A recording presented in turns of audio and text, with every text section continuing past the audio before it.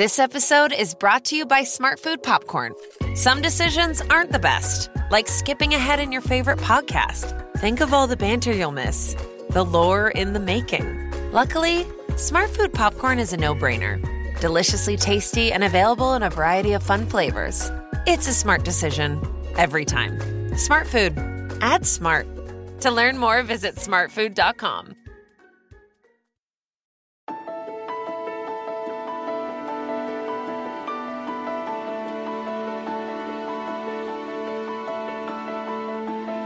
Hello and welcome to Seven Pillars. This is a new podcast where we interview a guest about the things that they like and love, influences on them from different fields, music or literature or food. We're looking for 7 things that have shaped them or inspired them or influenced them. I'm Alan Davis, I'll be the host each time, and for the first ever edition of Seven Pillars, our guest is the West Country's finest, Josh Widdicombe. How are you, Josh? I'm good, thanks, Alan. Well, as we both know, I'm absolutely sweltering. It's kind of the hottest day of the year as we record. It is the hottest day of the year, where your headphones, your earbud might become as one with your ear.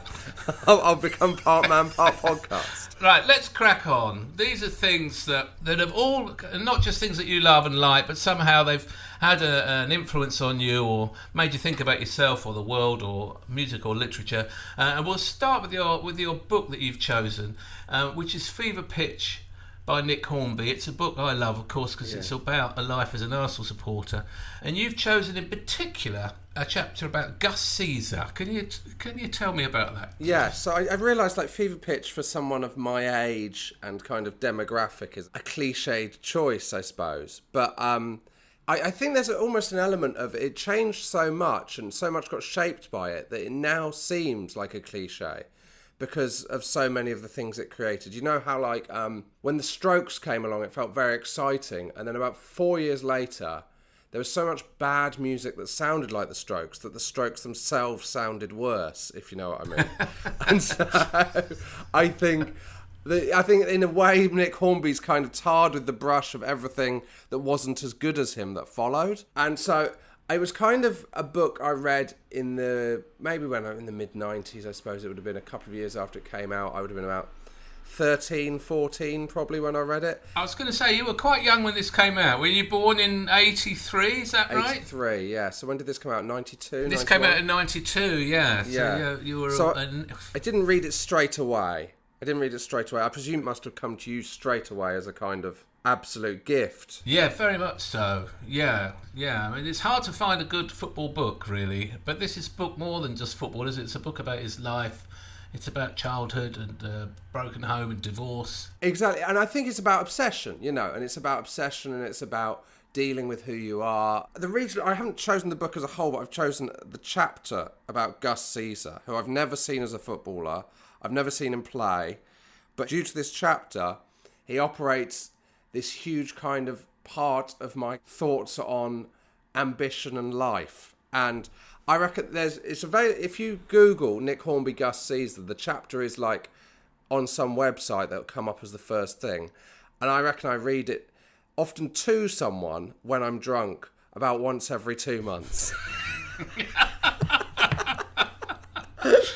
So Gus Caesar, for people who've never heard of him, he was an Arsenal player for a brief period of time, and then after an accident-prone period in the first team, he left the club and never really attained the same heights again. And he, in particular, made a catastrophic error in the League Cup final in 1988, which led to an equalising goal when Arsenal were on the way to winning the cup. And in the book, Nick Hornby talks about how he must have been the best player in his school. He must have been one of the best players in his district. He must have been. And then he's in the Arsenal team. Then he's in England under-21 squad, and it all seems to be going well. And yet he falls short. It's a section about kind of believing in yourself and how little that is worth. And I always think that's such a...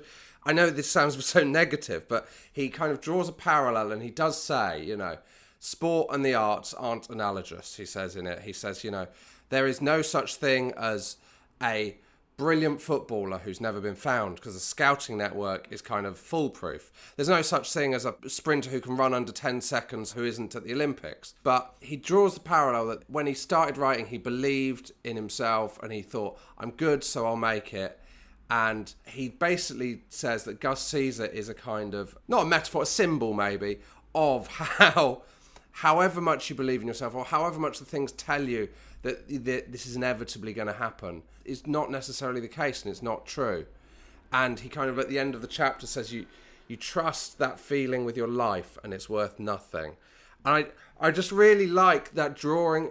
I mean, I'm kind of obsessed with sporting metaphor. I'd happily draw everything to a sporting metaphor. So I'm a kind of sucker for it. I think too often we see people who are successful tell you that all you've got to do is like believe in yourself and try and you'll get there. And I think that's a terrible message to give to our children.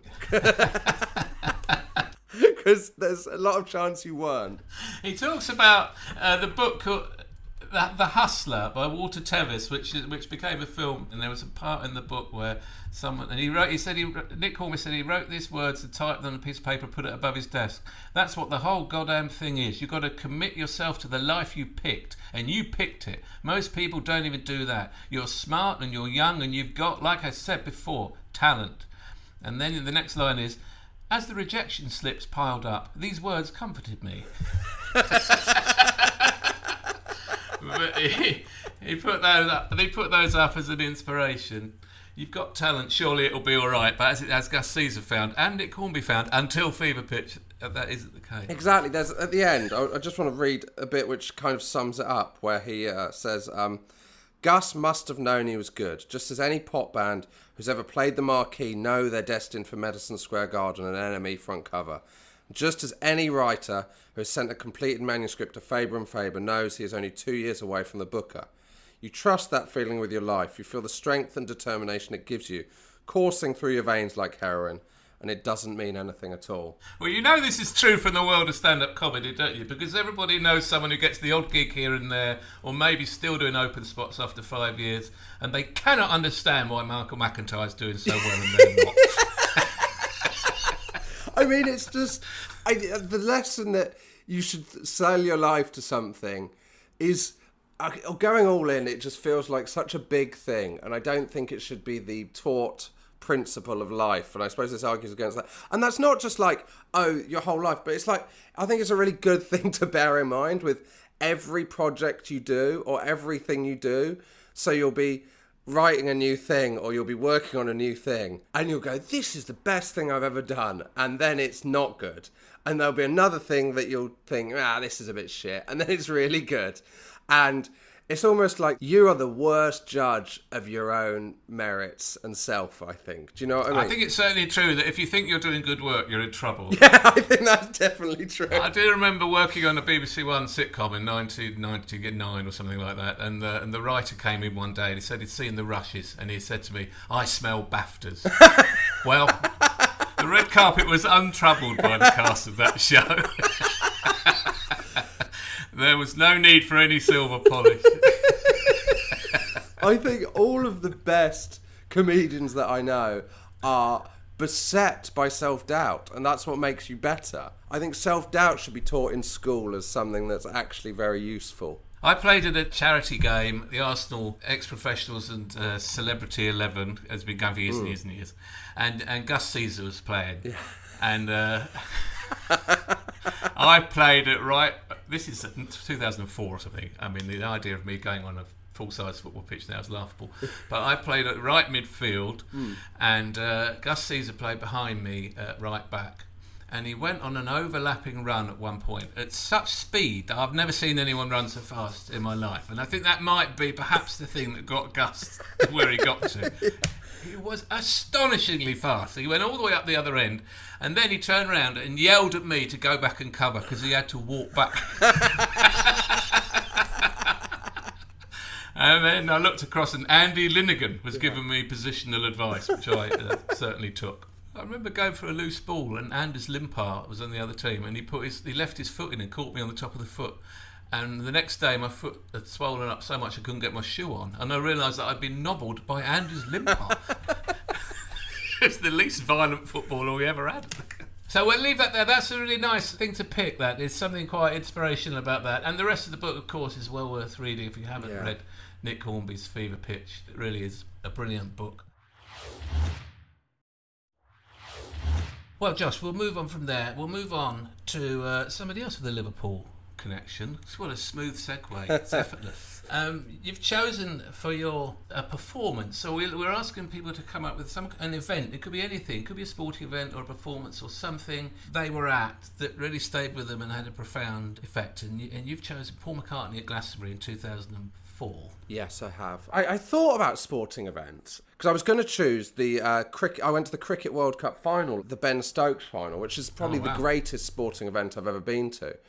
But I don't think I learned, I don't think it stuck with me in any other than going, I can't believe I was there. Whereas I think the experience of kind of seeing a Beatle, I found that kind of transcendently different from any other musician you could possibly see, if you know what I mean. I actually saw David Bowie at Glastonbury in 2000 or 99, whichever one that was. And that was amazing. But I think the reason the Beatles mean so much more to me than people like David Bowie or the Rolling Stones or any other kind of peers is I just think their story tells so much more than any other band. They represent so many kind of stories of bands that have come since. They represent the whole of the 60s. And the fact that you had 4 people that came together, or certainly 3 who were so talented, who, came together by chance and changed the world, I just think is by far the greatest story in pop music ever. And I think the fact Paul McCartney is still gigging, and he's still gigging now, he's going to do Glastonbury this year, and I find that kind of, I think Paul McCartney is a much derided figure, but I actually find him quite kind of inspirational in that he just likes playing live music. He's not doing it for the money, he's not trying to pay off an ex-wife, he just loves to play live, and he loves to play these songs that he wrote in the 60s and 70s mainly. He plays a few new ones which aren't as good. But I find him kind of inspiring in that way, that despite the fact he's one of the 2 people who kind of led the greatest band of all time, he just likes gigging. He just likes playing music. And was this a main stage, lasting, headline act kind of an event, a really huge crowd? So he played the Pyramid Stage, and he closed the Pyramid Stage on the Saturday night. And I think I've been to Glastonbury because I'm from the West Country, so I started going when I was at like 6th form, and then I've gone intermittently for the last 20 years, I suppose. And going to Glastonbury is an amazing experience. It's like no other festival in that I think there's a lot to be said for, and I'm sure you'll know this as a performer yourself, Alan. You'll see acts on tour, right? And we've done tours, and there's some nights that mean so much more to you than other nights for various reasons. Like London, obviously, is always feels like a bigger event because you've got people in, and or Plymouth for me feels like a big deal and you want to do well. And other nights, you do as good a show, but it doesn't mean as much to you. And I always feel when you see an act at Glastonbury, this must be the important gig that they've had in their diary all year. This is the one that means something to them. They're not closing Reading for £1 million. They're there because they want to do it and it means a lot to them. And so I think seeing a headliner at Glastonbury that you actually want to see is a very special experience, and there's kind of no better way to watch a band. Yeah, it's a fantastic place. I've only been to the Glastonbury Festival once, and it was in 1994, and at the time I was working on Radio 1, or as it was known for a little while, 1FM, and we were up doing a comedy show at night, so we had the end list, the night list, and so all these bands that we'd never heard of. So there was a couple of those that I wanted to see in a little side tent away somewhere. One was on at 2 o'clock. One was on at 5 o'clock, I think. So we went to see one of these bands. They're great. I'm starving hungry. I'll go and get some chips. I come back and watch the other band. Brilliant. In between those 2 bands, the set that I missed was Oasis. Playing in a little tent at 4 in the afternoon. The next year, they were headlining the main stage. And I didn't get to see Oasis until... and this really was an extraordinary event. It was at 98, I think, at Main Road, Manchester. Oh, wow. And everybody, 38,000 tickets went in 2 hours. Everybody in the stadium knew every word to every song. Yeah. At one point, the Gallagher brothers had an argument, and Liam stormed off. And the crowd, that was the highlight of the night for the crowd. Yeah, that's what we come for, right? And of course, they're hugely influenced, obviously, by the Beatles. Big picture of John Lennon comes up, and then Liam comes back on with a massive joint and sits on the drum riser, and he's on the screen. and the whole place cheering, and it was a very memorable thing. But It was a few years after that I was asked to do a documentary, or I'll present a documentary about John Lennon. I don't know why they asked me, but it was a great privilege to do. I remember seeing that. It was a very interesting experience. I found my mum died when I was young, and this happened to him, and I found quite a few little things in the story that I could relate to. And anyway, I listened to a lot of their music, obviously, to get ready to do this thing. And as I listened to album after album and listened to them again, I suddenly thought, well, that sounds like that band, and that sounds like that band, and then you realise that all bands post Beatles sound like the Beatles. The influence is really extraordinary. They changed everything, and the period between kind of 1966 and 1970. I mean, in their lifetime of 63 to 70, they did like 12 albums, which is unheard. Now you've got, bands will take. If a band did albums in consecutive years, they'd be considered astonishingly productive. But they were just bashing out these great, great albums, and the evolution from 63 to 70 is like no other band, and I just think seeing Paul McCartney, what is he now? He must be 75, whatever he is. I just think it's kind of amazing that he's still going, he's still playing these songs. People go, oh, Paul McCartney's a bit embarrassing, isn't he? And it's like, yeah, but he's in his 70s. That's all right, isn't it? And he does still talk a bit like a hippie from the 60s. Yeah, he does. Just still use some of that language. It's a bit outdated. Well, I remember at Glastonbury, he said it was like, at one point, it was a rainy year, and he was like, can we rock in wellies? Yeah, we can. And you're like, oh, come on, Paul, mate. He's not cool. He's not cool, which is mad to say. But I think if you've been the most famous man in the world since 1963, if you're not the biggest dick in the world, then you should consider that an achievement. Do you know what I mean? Like, I think that he's not an appalling human being is a pretty big achievement. Yeah. Well, you were there. You saw a living legend. Yeah. And it stayed with you. I can imagine it would. It really did. Now, I want to take you to Pembrokeshire, because we ask our guests to think of a place that's special to them, a place that means a lot, or has influenced them, or has affected them, or has an emotional connection. And yours is Pembrokeshire. Well, you went, I'm told, on your childhood holidays. So every year we'd go on holiday to Pembrokeshire. I don't know if you've been. Have you been to Pembrokeshire? I know Pembrokeshire because I was, in fact, a couple of years ago, went to Tenby and yes, South Wales, southwest corner of Wales, isn't it? Very beautiful. It's unbelievably beautiful. I think it's got the most beautiful beaches in Europe, which is not me saying something for effect, but it's like genuinely, it's a startlingly beautiful place of yellow beaches and rocks and stuff.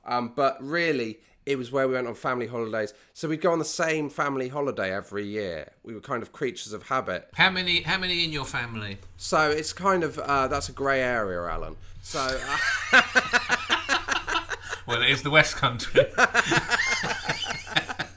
So there was me, my dad and my mum, but then my dad had 4 children by his first marriage. So I've got 2 half-brothers and 2 half-sisters. I see. So this would be when they'd come, or some of them would come. They're all older than me. Obviously, because they were by the first marriage, it would be insane if I was in the middle. And so they'd come. So it was kind of, I grew up kind of as an only child to some extent, but on another extent, they were my brothers and sisters that didn't live with me. And so it was a period of time for 2 weeks a year where I wasn't an only child in that sense. So it was great in that respect. I was very close to my older brother Henry. He's about 3.5 years old. He's 3.5 years older than me. And so we kind of hang out, which we didn't get to do enough, obviously, because we lived in different parts. They live in Cornwall, we lived in Devon, which, as you know, it's a hugely different world. And and doubtless you feel quite superior to them. Yeah, of course, but you've got to let these people have a chance, Alan. But we'd go on these holidays and we'd kind of do the same things every year. I suppose some people might go, that's a bit unambitious and boring, but I kind of love that. I kind of thrived on the repetition and the tradition and the doing the same things and having the same day. And that kind of then becomes almost a bigger memory of your childhood than if you went to France once or if you went to whatever. It kind of became this kind of, I suppose in the way that, Christmas, every family has their own traditions for Christmas, and you repeat the same things every year in an attempt to kind of recapture that same feeling of family warmth and kind of, repetition. And I suppose our holidays were a similar kind of attempt to do that. Do you know what I mean? An attempt to just live the same thing as you grew up year on year. And it was a kind of very happy experience. Children like things that repeat. We did that. We had that great day. Let's do that again. Yeah. You want to go there again? You want to read that book again? You want to watch that program again? You want to go to that beach again? Yeah, it was great. Why don't we just do that again? They can't actually understand why they don't have the same meal every day, but we like that meal. That meal's great. Yeah. And you do build up a kind of thickened memory bank if you keep doing those things. Totally. That's exactly what it becomes. It's just a kind of comfort of the repetition and the kind of doing something again and again. And would you camp, or would you caravan, or was it hotels? Yeah, so we'd camp, which now I don't want to sound like totally, or I just couldn't do that now. I'd hate it. So it would be two or three tents, quite a lot of... So we had one of those big tents where you'd have my parents on one side, and then me and Henry would have so you'd have like the compartments and then the kind of foyer, as for foyer, yeah, I suppose. The foyer, yeah, absolutely. The ballroom. Yeah, and then we'd maybe have another couple of tents. But you're on a campsite where it's, what is it then those days, £7 a tent a night, and you have to walk up to the showers that are, showering at a parochial football club, I suppose, and they're outdoor toilets and stuff. But you don't care when you're a kid. Now, I probably would, I've been spoiled. Well, now you can Airbnb, can't you? That's what we did in Tenby. We found a cottage for rented. Exactly. And you've got all your cutlery and you don't have to eat out of plastic and stuff. But at the time, I loved camping. I actually, bizarrely, got asked to do a feature for Countryfile, because I think they approached me because they thought I was going to want to talk about Devon, and they wanted me to go to a kind of place that mattered to me. So I said, I'd quite like to go back to Pembrokeshire for the first time in years. And they kind of took me back and they were like, so we're going to camp on the same campsite. And I was like, oh, for fuck's sake, really? I didn't like it that much. Yeah, all right. Can we just film it and then go to a hotel? There's a place in near Tenby where there are water lilies and lakes, and you have to walk quite a long way to get to a beach. What's that place called? That's the Bosherston lily ponds that lead to Broadhaven Beach. That's it. Yeah. So beautiful. Amazing. My kids just loved it. Yeah. And little bridges, and you keep going for miles and miles. And it's like nowhere else. And, I think, obviously, partly one of the reasons West Wales and Cornwall are so beautifully untouched is obviously they're the furthest away from the rest of the country. So, obviously, if that was in Norfolk, it would be absolutely rammed. But it does feel like, for want of a less cliche, it feels like a bit of a secret. Do you know what I mean? It doesn't feel like, you're like, how is this not more well known as this amazing area of the country? And I genuinely don't know why we started going there. It's not like we haven't got any connection to it or anything. We just started going there and got stuck in a rut. And so I can remember different things happening that are years apart. Like, I remember listening to Everything I Do It For You by Bryan Adams there, which would have been, I think, 91. But then I remember being there. I remember, having the CD. And I remember I was there when Be Here Now, the Oasis album, came out, because I bought it on the day of release in Pembroke, and that would have been 1997. And so I was like, these things that are miles apart have all melded into one memory, which sums up a decade of my life, but it's kind of summed up by the repetition of doing all these same things. We'd literally live the same day every day. We'd go into Pembroke in the same morning, and then we'd always go to the arcade, and we'd play on the arcade machines that would slightly change every year, and when we'd come back the next year and they weren't the same, we'd be absolutely livid. And then we'd go to the beach in the afternoon, and it was so ticking off these experiences again and again. I don't know whether my parents were like, this is boring, but they certainly put up with our... Well, you do know that if the kids are happy, they're fine. And if the kids can amuse themselves, yeah, they're fine with it. And then when you're all asleep, doubtless they drank themselves stupid.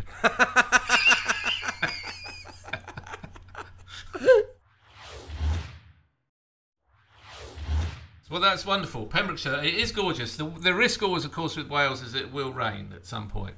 Yeah, but there's a glory to camping in the wet, isn't there? That's the one time when camping is kind of wonderful. It's heroic. Yeah, that kind of feeling of being in a tent with the rain on it, except at Glastonbury. I never did much camping, although I did when I was 16. I went with 3 friends on 3 motorbikes, and I went on the back of one of their bikes to Silverstone for the British Motorcycle Grand Prix. And we go to Silverstone, and we put the 3 bikes and kind of 3 sides of a square, and all we had was a fly sheet. I don't know what we were thinking. We put the fly sheet over the 3 bikes, and the 4 of us lay underneath them. I don't think we even had sleeping bags. We were very ill-equipped, but we were teenagers. Yeah. Anyway, it was a monsoon that night. An absolute monsoon. And no one seemed to care. I mean, people were mudsliding along on their bellies, and there's a river of water running down the country lane near to where we were. We were wet through. The next morning, the sun came out, and we kind of got dry enough and went and watched the race. And then we got lost on the way home and ended up on the M25 construction site. That was a memory that stayed with me. I camped at Glastonbury. Obviously, camp at Glastonbury every year, but like the year. God, I think it was 2007 when it was like the worst rain of all time. And so I was in a field that was on a hill, and we were about halfway up, and it had been dry the day before. And the reason that makes it even worse, because obviously the ground was dry, so it couldn't even take the kind of water. And so we were kind of halfway up the hill, and then you woke up, and it felt like we were on a waterbed with water streaming underneath the tent. Got out, and there was tents at the bottom of the field where you could literally see like just the top of the tent poking out of this river. And you were just like, it was like nothing I've ever seen. It's a write-off. Leave it, it's a write-off. We'll say it's been stolen. We'll get a claim. I can't imagine the carnage cleaning up after that. Oh, God. On a good year. Well, that's lovely to hear about Pembrokeshire. It does sound like somewhere that's been profoundly meaningful to you. Let's move on to music. You've chosen as an album. We asked people to pick an album or a collection of music, and you've chosen "Quiet Is the New Loud" by Kings of Convenience, which I've been listening to on your behalf for the last few days, and it's mellowed me right out. Tell me about this. It really does mellow you out. I wouldn't say it's like a great example of what I listen to, but I kind of, in terms of albums that you come back to in the same mood every time, I think being kind of wistful and melancholic is kind of my favourite mood to kind of luxuriate in, if you know what I mean. Now, Kings of Convenience, you might have to tell people a bit about them, because they're a kind of a folk guitar duo who kind of from Norway, Josh. From Norway, yeah, from Norway. They're a Norwegian guitar duo. But they do a kind of almost a spoken word approach to music. Yeah, but I think, I'm gonna go as far as say they're my favourite Norwegian guitar duo. Obviously, if you take the word guitar out of it, I don't know a half from Norway, but anyway, that's neither here nor there. It seems to be quite a lot of wry humour in some of the lyrics. Would that be fair?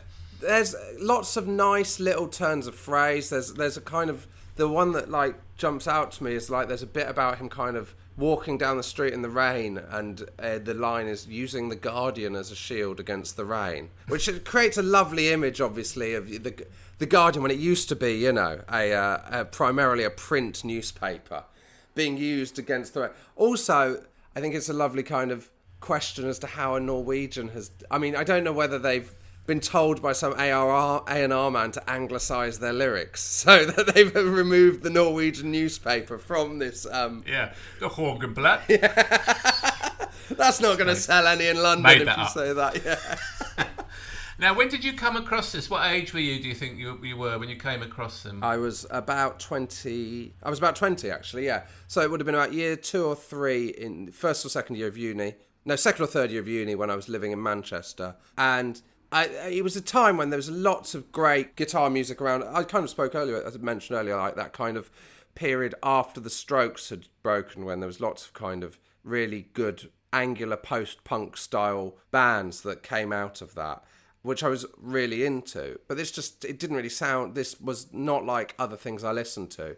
And one of the things about it is I struggle with folk when it gets to the kind of Laura Marling, Joni Mitchell end of it, or Seth Lakeman or something, where it feels like it's folk in the way where you'd hear it in a Cornish pub is not what I'm into. And this feels like you've got that softness and that wistfulness of the acoustic guitar, but with a more kind of wry Norwegian mindset, which I quite like. And I think because I don't listen to a lot of music like it, and I'm not a big folk fan, whenever I want to listen to something like that, I kind of default to it. if you know what I mean. Do you associate a particular house that you lived in, or Yeah. place where you were, or someone you broke up with? This sounds like you listen to this music alone, I would have thought. Yeah, it would be a weird album to To have sex to. You wouldn't have sex to it, would you? do you know, think. It's not a Shaggy record, is it? No, I'm going to It's not disappoint like a you here. It's gonna be blaxploitation compilation. It's more of a kind of foreplay going nowhere record than anything else, isn't it? It's a record you put on when you crash the car. It's the dead of night and you're waiting for the rescue services to get to you. Do you know what? Do you know what it is? What record it is, Alan? It's when you've had like a bad gig and you're on a train home and your train's delayed and it's 12:30 and you're thinking, what am I doing with my life? It's that kind of record. I don't imagine you had many bad gigs, Josh Widdicombe. Oh, well. You find a way out of it. You just pull out the cash machine routine and just bring it back. Turn that ship around. I think I just come back to it a lot because it's what I listen to when I'm feeling a bit down, but like wanting to luxuriate in it, I suppose. And I think it's kind of, the second album they did after that wasn't as good, and then they kind of, Erland Oy, the kind of main guy, did some solo stuff. But it's not like a band that means loads to me, but it's just an album that maybe hit me at the right time when I didn't really listen to anything like that, and so I'd keep returning to it. And conversely, kind of just when you're 20 and you listen to music, it means so much more to you than when you're 37 and you listen to music, because everything you listen to when you're 37 is referencing something else. So there's nothing new to listen to when you're 37, if you know what I mean. And so nothing's ever going to be, you know how they say like drug addicts are always chasing that first hit and they never have it again. I kind of feel like that's the same with music, isn't it? It's never going to feel the same. I certainly think that if you ask people, I wrote a book about 10 years ago about my influences in my teens and early 20s. I think if you ask most people, what's your favourite book or film or album, it'd be something they came upon in that period of their life. As you say, when things were new to you and you would change your favourite band or favourite film every 2 weeks, and then something becomes set. Yeah. These are the things I like, and I've done that now. I'm not researching anymore. Yeah. I'm complete. I like, this is my favourite record, and that's that. I've been a bit like that with the Jam. I had a brief moment in 1994 with Bare Naked Ladies, who suddenly usurped the Jam. Oh, really? Because they had more jokes. That's slightly more, yeah. a bit more of a laugh than Paul Weller. Weller's not known for his repartee. Oh, well, that's lovely. Well, that's Quiet as the New Loud by Kings of Convenience, which Josh has chosen for his favourite collection of music. Let's move on to food. Josh, we asked people, is there a food stuff or a particular meal or a place where you go to eat that means something for you? Where are you with food? I've chosen... Not Cornish pasties. No, I'm not chosen Cornish pasties. I have chosen... I could have chosen cream tea, actually. I regret my choice now. But I've chosen... I think what I wrote down was getting an Indian takeaway when I'm hungover, which is just my favourite thing to do possible. It's no better moment, though, is there, than when it arrives. Oh, no. And you're getting it from the front door to the kitchen. Oh. And then it's downhill, really, from then. And you end up just eating the poppadom. Yeah, of course. It's so much better in theory. And what you end up doing is having a discussion about whether you should put all these kind of 3/4 of a kind of tin dish into your fridge, and you don't. People said, what's that one taste like? Well, the same as that one. And same as that one. But it's all good, though, is it? It's a good solid 6 out of 10. Oh, yeah. Is the dal thick enough? Yeah, good. But I love it. I think one of the things is, if people say, do you know what do I... So I've got a 2.5-year-old daughter, and people say, what do you miss? Do you miss, like, going out or whatever when you're parenting?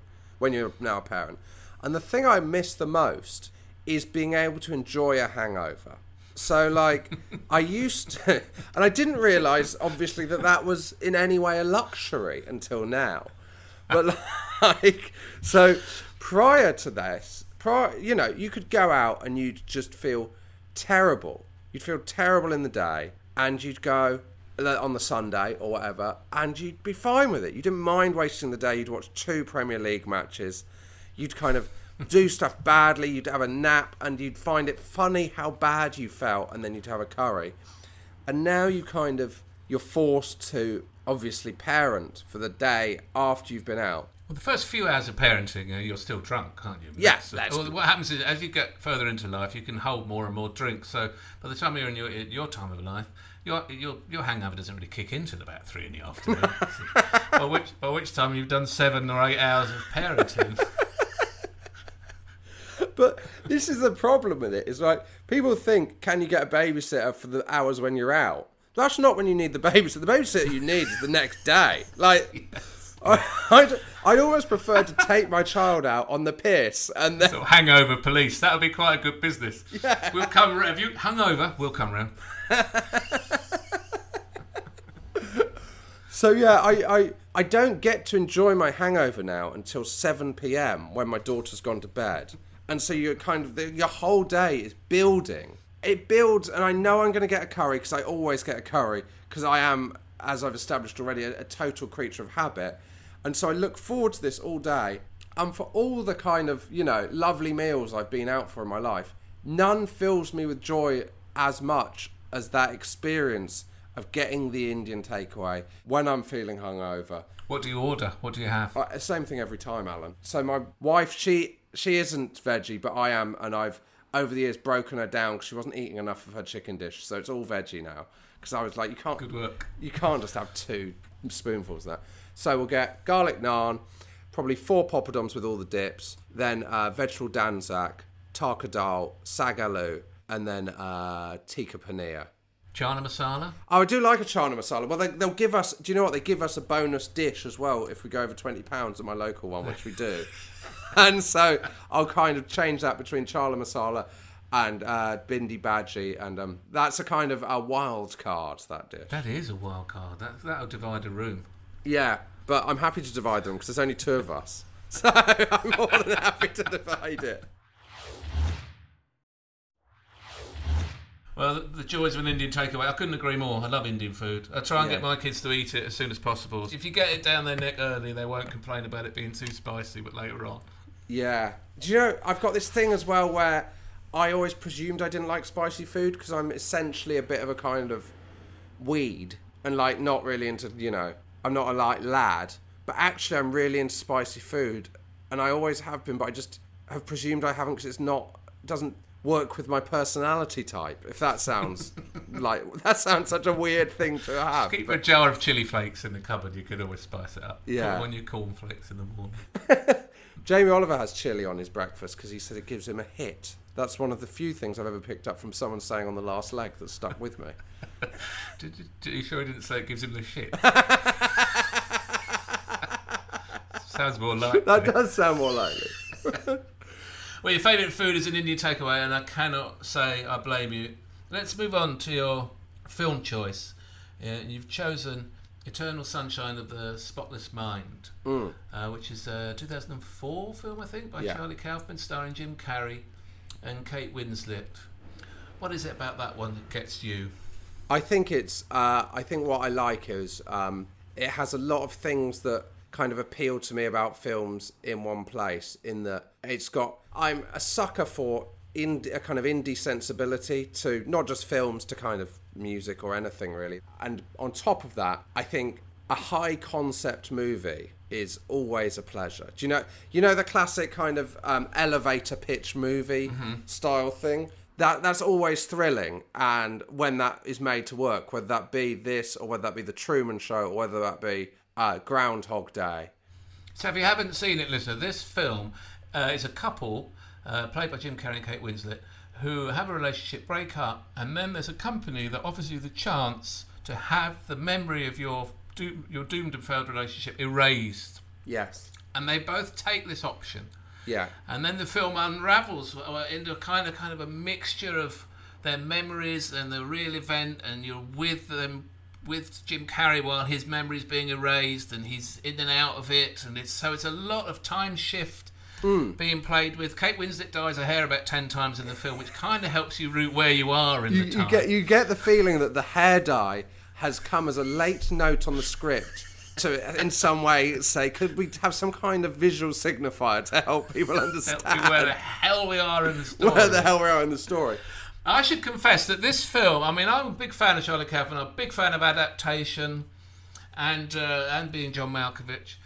This film I remember being disappointed by because I'd seen a trailer for it. And in the trailer, they do a montage of a sequence. Jim Carrey is one of the most brilliant comedians in the history of cinema. Yeah. They do a montage sequence to Mr. Blue Sky by ELO, the single most upbeat pop rock track's ever been played. A song that no one dislikes.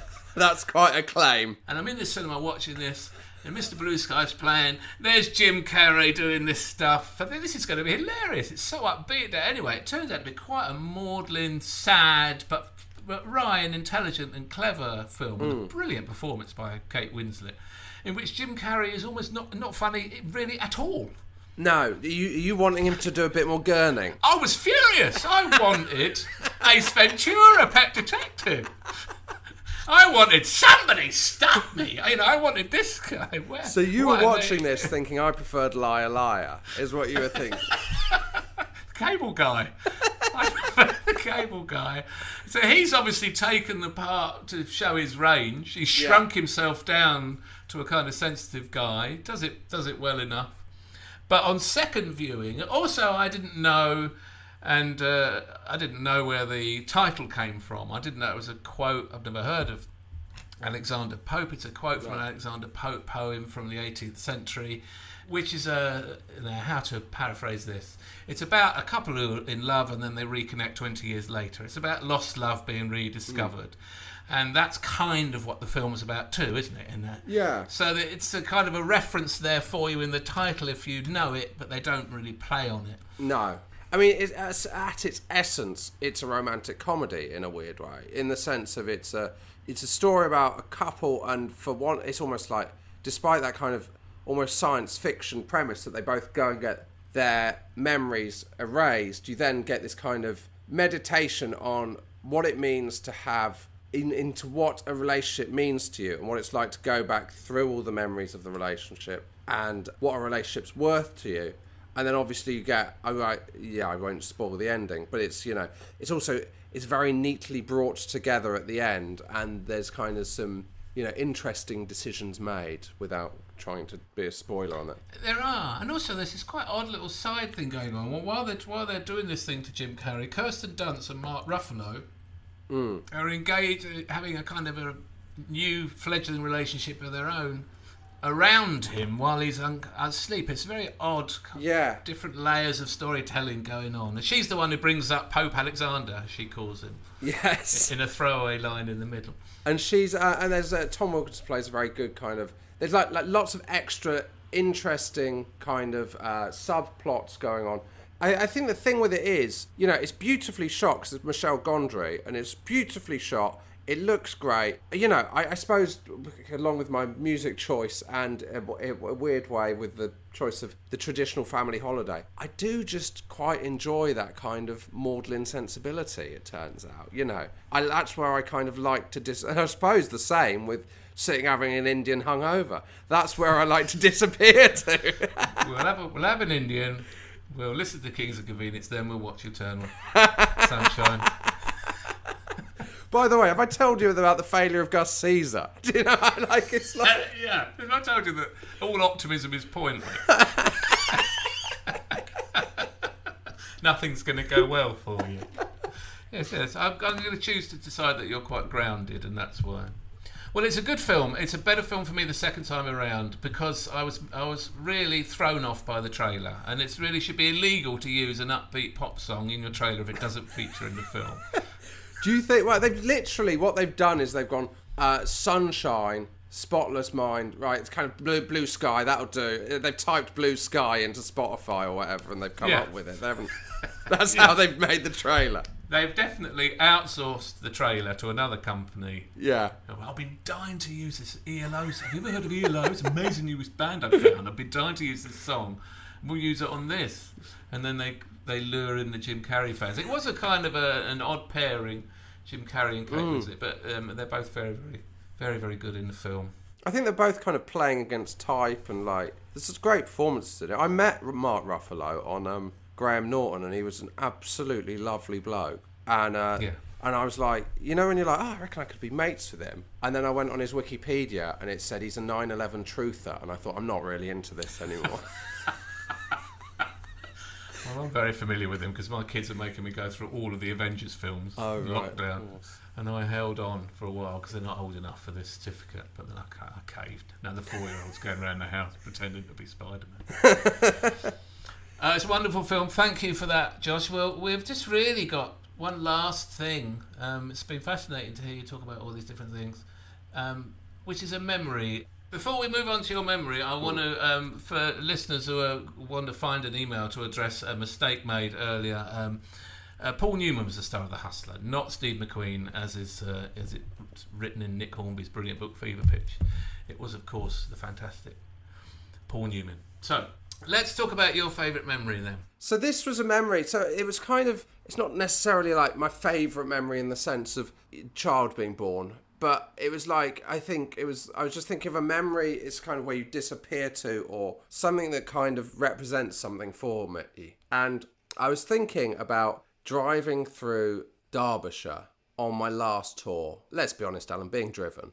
And let's make no bones about having a tour manager. And it was the... Are you in the passenger seat up front, or are you in the back of a big van? Passenger seat up front. Mm-hmm. Yeah, man of the people. Just the two of you? Just the two of us. But there was usually a support, but there is a support, but there was a different support between these two gigs. So there was no one in the car except us. And it was the first day after the tour, the first night of this tour that I'm currently doing. It's currently on indefinite hiatus at the time of podcast. Ouch. And often on tour, you're going from one place to the other, and it's the same old, or it's before a tour, it's before a piece of work, and you're worried about it, and it's you don't know whether it's good, you don't know whether it's bad, you're putting in all the effort, and it's really stressful. And the first night of the tour had gone well, and I kind of liked the show, which is not always the case, I'm sure you kind of understand. Mm-hmm. And it felt like it just was a strange moment in working where it felt like I didn't feel under pressure anymore, and I felt like I'd done this show I liked, this tour show I liked, and we were driving through the kind of beautiful Peak District, and it reminded me very much of, I don't know if you're aware of the artist Mr. Bingo. No. So he's like this very good kind of artist, does funny art from East London. I've found his website, Mr. Bingo. Artist, speaker and twat, it says. Yeah, that's him. And that sums up the kind of... So he's got this piece of art which is called the Anxiety Circle, right? And it's basically a large circle, like a roundabout, and I'd say 95% of it is one colour, and it's labelled underlying anxiety about the next thing. And then the other 5% is that thing being fine. And then it goes back onto the other 95%, which is underlying anxiety about the next thing. And that kind of sums up my life of doing stuff, in that I'm constantly anxious about the next thing, and then there's that small moment when you do it and you're like, oh God, it was fine after all. And then something else comes along and you're anxious. And that driving through after the first gig of the tour and thinking, this is going to be all right. This show's really fun and good and I like it. I had a good night last night. And it's so rare that I get that, where I'm not worrying about something in my kind of life, that stands out to me as a real moment. And also it was so, if you've not been to the Peak District, it's so beautifully picturesque. It was overcast. It is a gorgeous part of the world.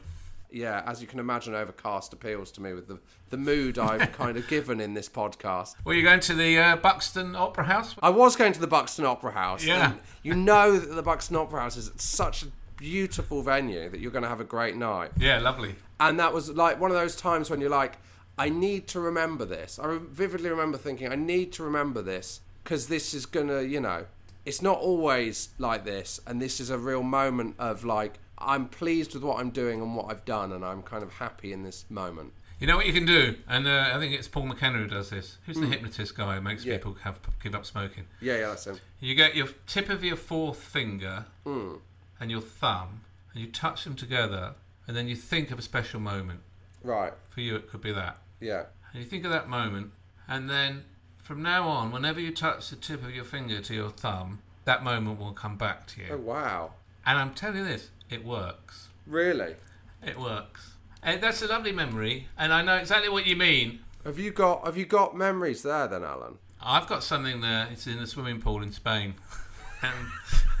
It's not dirty. But it was a moment on the family holiday. But I have one, yeah. And once you pick one, it's very difficult to change it. You'll have to have a different finger. Yeah. You've got 10 different memories. 10 different memories. Mr. Bingo's got an online supermarket, and you can buy a print of the Anxiety Circle for £75. He's an absolutely brilliant artist. Just everything he does is so kind of funny and original. So we've got loads of kind of things he's done. I'd advise everyone to check him out. He did one for Valentine's Day, which is a picture of 4 different couples kissing with just the word "c***s" written on it. He's really good. I'll tell you, while I think of it, speaking about the Buxton Opera House, I usually, if I'm doing a stand-up gig, I'll have a little table which will have my set list on it because I can't remember anything. And also it'll have a bottle of water, and I had Buxton water on the table, which was provided by the venue. Of course. And I made some remark about the Buxton water, and that you really can get something going in Buxton if you talk about spring water. They are very proud I bet. of their water. I mean, I'm going to say something. It's not like the Champagne region of France, is it? It's not really something that you could say this sort of pride in. This is ridiculous. It's water. It's the best. Okay. Yeah. It's the best bottled water in the land, and it is exceptional. There's no denying. I don't know whether I could taste test it. It's the perfect combination of hydrogen and oxygen. Is that molecules. right? They've really nailed that. I mean, it's hardly the Coca-Cola secret formula, but they've bottled it. They have literally bottled it. It's so nice, Buck. Like, those theatres which you go to, they're called Matcham theatres, that are designed in these kind of... Yes, by Matcham. Astonishing Victorian theatres are just so amazing to get to play. I did Buxton once and my sound went, like the mic went or whatever. It didn't make any difference. Do you know what I mean? They could just hear you because it was designed to be heard. Designed. And you go, I don't quite understand how we've got to this situation where theatre design has gone backwards in the last 100 years, but that seems to be the kind of case. Oh, well, people like to change things, don't they? It's one of those venues where it's nice to play and it's nice to sit in the audience too. It's just a nice place to be, rather like the Hackney Empire. Wonderful. Similarly, a Matcham Theatre. Well, Josh, we're at the end. We're at the end of your 7 pillars. Thank you for sharing. Thank you. It's been an absolute pleasure. I think what I found quite interesting is, unknowingly, I've worked out that my favourite things are feeling a bit down. Do you know what I mean? Or feeling a bit kind of melancholic. A lot of... But you've embraced the melancholy rather than fight it. And this may be why you come across as a much more contented person than you actually are. Yeah. It's all part of the mask. It's all part of the mask. Josh Widdicombe, thank you very much. Thank you for having me.